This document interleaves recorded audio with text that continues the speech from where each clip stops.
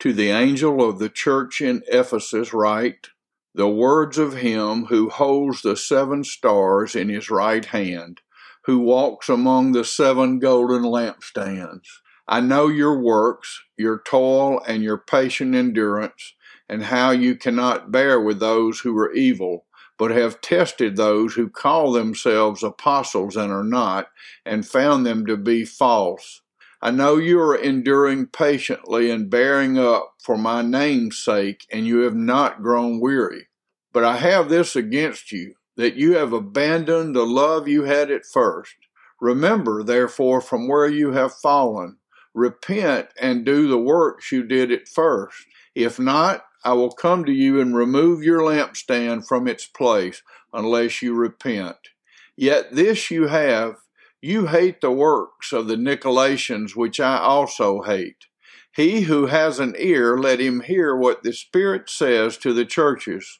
To the one who conquers, I will grant to eat of the tree of life, which is in the paradise of God. And to the angel of the church in Smyrna write, the words of the first and the last who died and came to life. I know your tribulation and your poverty, but you are rich, and the slander of those who say that they are Jews and are not, but are a synagogue of Satan. Do not fear what you are about to suffer. Behold, the devil is about to throw some of you into prison, that you may be tested, and for 10 days you will have tribulation. Be faithful unto death, and I will give you the crown of life. He who has an ear, let him hear what the Spirit says to the churches. The one who conquers will not be hurt by the second death. And to the angel of the church in Pergamum write, the words of him who has the sharp 2-edged sword. I know where you dwell, throne is. Yet you hold fast, and you did not deny my faith, even in the days of Antipas, my faithful witness, who was killed among you where Satan dwells. But I have a few things against you. You have some there who hold to the teaching of Balaam, who taught Balak to put a stumbling block before the sons of Israel, so that they might eat food sacrificed to idols and practice sexual immorality. So also you have some who hold the teaching of the Nicolaitans. Therefore repent. If not, I will come to you soon and war against them with the sword of my mouth. He who has an ear, let him hear what the Spirit says to the churches. To the one who conquers, I will give some of the hidden manna, and I will give him a white stone with a new name written on the stone that no one knows except the one who receives it. And to the angel of the church in Thyatira write, the words of the Son of God, who has eyes like a flame of fire, and whose feet are like burnished bronze. I know your works, your love and faith and service and patient endurance, and that your latter works exceed the first.